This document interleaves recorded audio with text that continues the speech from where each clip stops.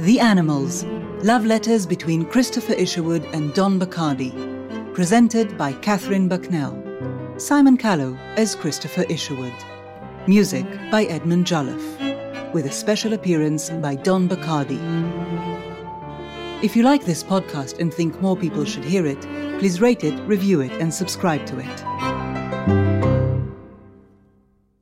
Episode 11. Don Bachardy at 82.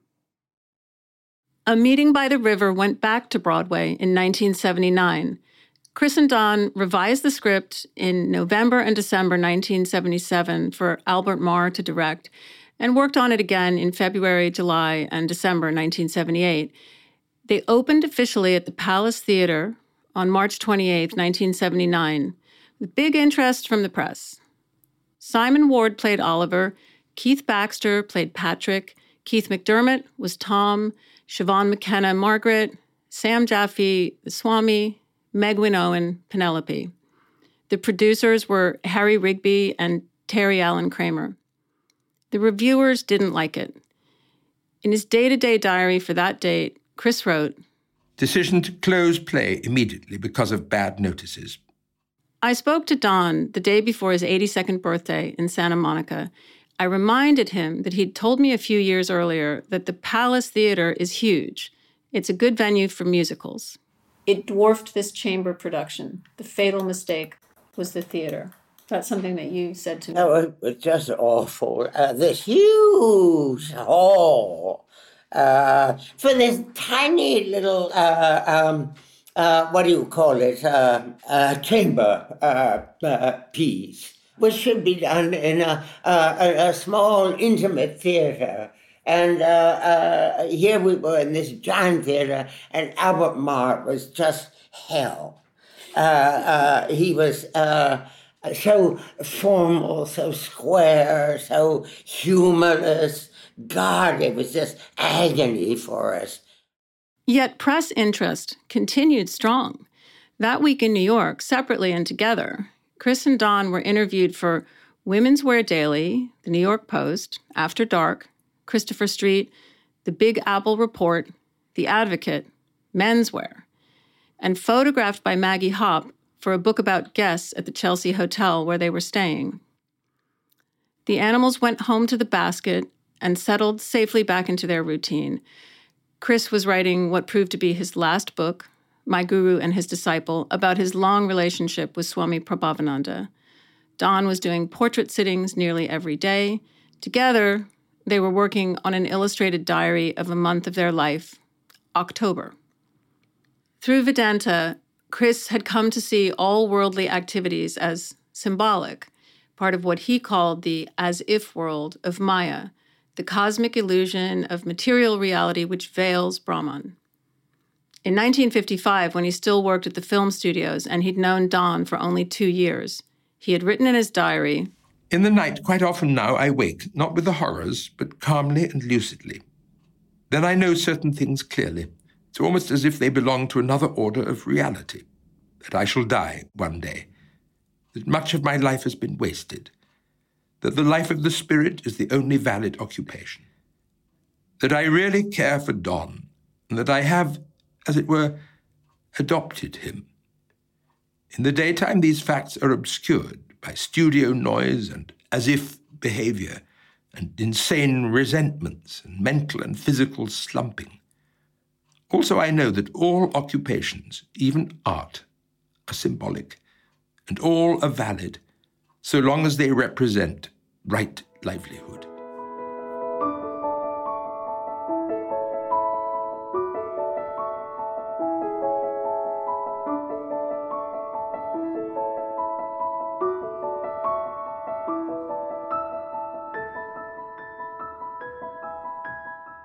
Tony Harvey had turned down their treatment for Cabaret. Then Harvey lost control of the movie project. Chris and Don didn't write the screenplay, and Harvey didn't direct the film. The film made Liza Minnelli a superstar. On February 28, 1972, she was on the covers of both Time and Newsweek. dressed as Sally Bowles. That March, the film won 8 Academy Awards, including Best Director, Best Actress, and Best Supporting Actor, Joel Grey. Herr Isivu is still the role for which Chris is most widely recognized. His most famous character, Sally Bowles, is on a stage somewhere in the world every day, more than 80 years after he created her. By the time Cabaret came out, Chris and Don had already been at work on Frankenstein, the True Story, their prize-winning screen adaptation of Mary Shelley's novel, and another job, The Mummy, or The Lady from the Land of the Dead. Kathleen and Frank was published to significant acclaim in 1971 in England and in 1972 in the US. And Chris was exploring a new way to write about his past that would eventually result in Christopher and His Kind, the memoir that launched him into the heart of the gay liberation movement in 1976. None of this really mattered in the spiritual life that A Meeting by the River addresses. Chris's attitude sheltered Don, who might otherwise have been more vulnerable to disappointment. In his own spiritual life, Chris had decided in 1944 that he couldn't live as a monk. In a sense, Patrick and Oliver reflected 2 aspects of himself. But he was no less committed to Vedanta. For him, devotion had to be acted out each day towards Don, towards his guru, towards Ramakrishna, in order to keep the spiritual journey alive. Belief was not a one-time intellectual decision. Even taking a vow as a monk was merely symbolic. What mattered was the inward state and the greater journey. Moreover, as he reminded Don when he wrote from London on April 7, 1970, after their play had been turned down by yet another director, Chris felt most alive in a posture of opposition to the others. Success, and becoming part of the world of the others, offered only a kind of deadening banality. His relationship with Don was the center of his life, and their close companionship strengthened Chris in his stance against any kind of conformity. Certainly, their inner life was made richer and stronger by the fact that for many years they had to keep much of it hidden. But even as their sexuality emerged into the open in their later years together, the private bond between the animals remained a measure of authenticity and a source of creativity.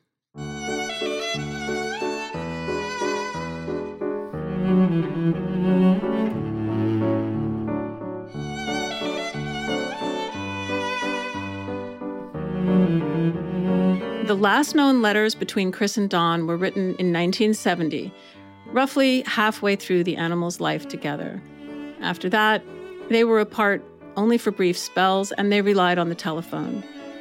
But the conversation between them never really stopped. Sometimes I feel it continues today.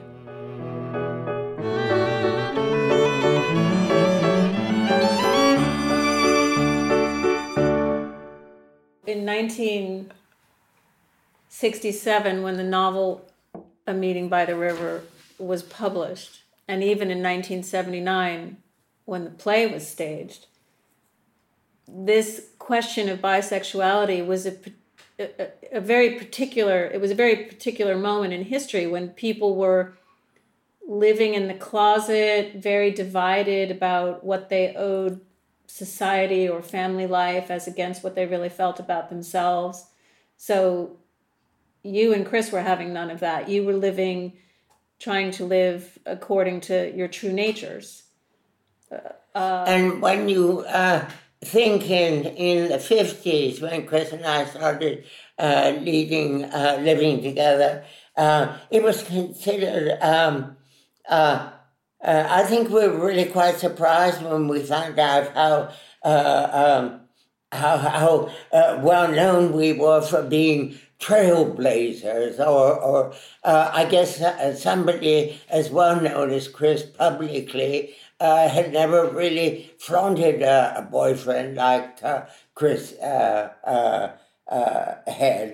You used to tell a great story about Steven Spender coming to visit you and Chris and enjoying? Yes, coming to the queer oasis, to get away from Natasha and the children, and to be with the two of you, and where I can talk and be myself, and then we would take him to the airport and leave him off, and then on the way home we would play the family scene with Stephen arriving back to Natasha. Oh, what a relief to get away from that loose house with all the boys and the queers and and the men, and to get back to something wholesome and with children and you, Natasha. I mean, we were there, but we knew it really happened. And Natasha, to give her due credit, I think she kind of got under the routine and wasn't all that convinced. She could be a pretty good sport. Let's transfer from sexuality to spirituality and think about Chris's life and the Hollywood Vedanta Society and the temple, that he went through a period in 1944 when he was really genuinely trying to commit, or considering that he would try to commit to being a monk. And he decided he couldn't do that.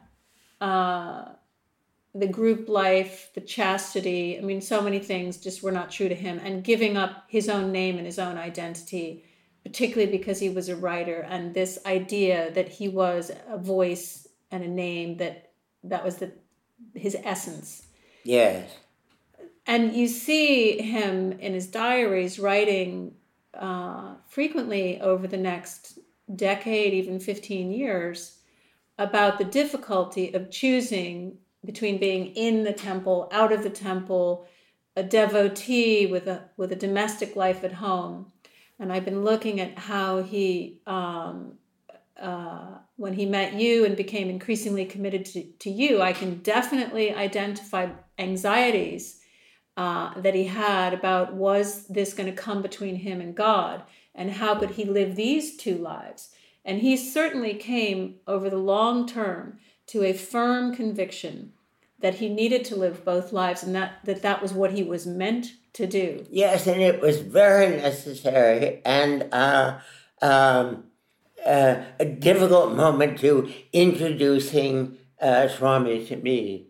And but he knew he had to do it, that he couldn't just be discreet with Swami. He was serious enough about him that when he got involved with me, Swami had to know and had to accept. And that was a test I think he probably dreaded making, for fear that Swami wouldn't be up to it. But Swami was so determined to hang on to him that he made himself do it, and made himself accept me as a Vedantist as well, which he did. I mean, both Swami and I think we understood perfectly what was going on. Which didn't mean that we weren't both serious at the same time. So in the play, the way that Patrick is accepted to sit in the place on the other side of Swami, on Swami's seat, you were accepted into Swami's love. Not that you were Patrick, but you were included in that. Oh yes, that was very necessary. I'm thinking about how Chris had kept his own life in a lot of different compartments for many years and separated certain friends from one another, family from friends, life abroad, religious life, home life, sex life, devotional life. It was a great relief for him, yes, to finally kind of settle and introducing Swami and me was a very important event, and Prabhavananda knew he had to make the grade, as I knew. And the truth was, we both weren't kidding, that I was serious about the Vedanta too, as incredulous as I might have been and was at the start. It wasn't easy for me myself to believe in me as a Vedantist, but I finally had to, because I wasn't kidding either. It's still very as important to me now as I don't know why I can't do it without demonstration, but I'm a perfectly sincere Vedantist. It gives me great strength. I don't think I could have done it without it. And it is so much a part of my feeling for Chris. It's now the two things have become they're no longer separated. Loving Chris and being a Vedantist are the same thing now. So that's very beautiful, because I'm thinking now that this novel, A Meeting by the River, which opens up all these different compartments of Chris's life through this whole variety of characters speaking separately from one another, are joined on that stone seat. And of course, the title is A Meeting by the River. It's like the river of life. It's this moment at which all the walls between the separate compartments come down, and your life is unified and is now one life, in which your religious belief and your personal love is all of a piece. Yes, it's such a relief. Yeah. Does it upset you when you were saying why you can't do it without an example, but Chris would take you along, you would go together, and does it upset you that now that he's gone, that you don't act it out on a daily basis? You think about it. Oh no, I'm a perfectly true Vedantist. I say my prayers every day, every night. It is a great source of strength to me, and the two become one. The Vedanta and the strength I get from Chris are the same thing. Still, and even more so now than ever. Yes, it's how I've survived. That's the triumph of my triumph and the triumph of Vedanta. I mean, it really does work, and it's all of a piece, and I couldn't have done it without it. The letters were published unabridged in 2013 as The Animals, Love Letters Between Christopher Isherwood and Don Bachardy, edited, introduced, and annotated by me, Catherine Bucknell.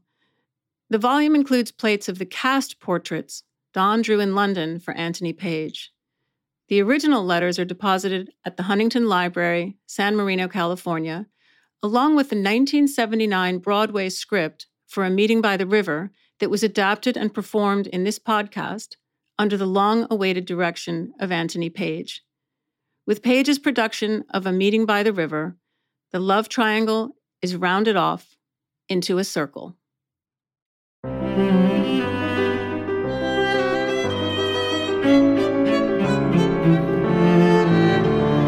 The Animals, a selection from the book The Animals, Love Letters Between Christopher Isherwood and Don Bachardy, was presented by Catherine Bucknell with Simon Callow as Christopher Isherwood and Alan Cumming as Don Bachardy. Music by Edmund Jolliffe, with special appearances by Don Bachardy and by David Hockney. A Meeting by the River was adapted for the stage by Christopher Isherwood and Don Bachardy from Isherwood's novel and adapted for this podcast by Catherine Bucknell. A Meeting by the River was directed by Anthony Page, with Dominic West as Patrick, Carl Soller as Oliver, Penelope Wilton as Margaret, Annabel Malian as Penelope, Robert Ashby as Tarun Maharaj, Jonathan Bailey as Tom, Ranjit Krishnama as Head Swami, Tibu Fortis as Second Swami, Gerard Horan as Rafferty, Manish Gandhi as Asim. Music by Edmund Jolliffe. Casting by Amy Ball.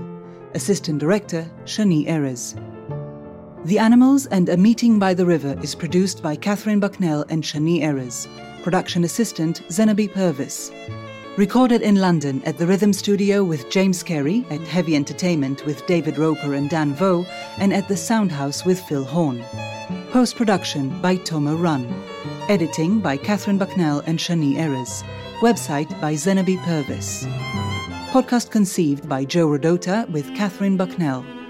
We would like to thank Pravajika Vrajaprana of the Vedanta Society of Southern California and Swami Tayagananda, head of the Ramakrishna Vedanta Society of Boston. Haley Goswami, Dilip Subramanian, the Huntington Library, San Marino, California, Peregrine Andrews, Susanna White, and the Wiley Agency. Don Bachardy, Catherine Bucknell, Penguin Random House, and Farah Strauss-Giroux donated rights for this podcast, which is underwritten by the Christopher Isherwood Foundation. Special thanks to cast and creatives for donating time to this podcast. If you like this podcast and think more people should hear it, please rate it and review it. Visit our website, theanimalspodcast.com, to learn more about us. Copyright Don Bachardy, Catherine Bucknell, and The Animals Podcast 2017.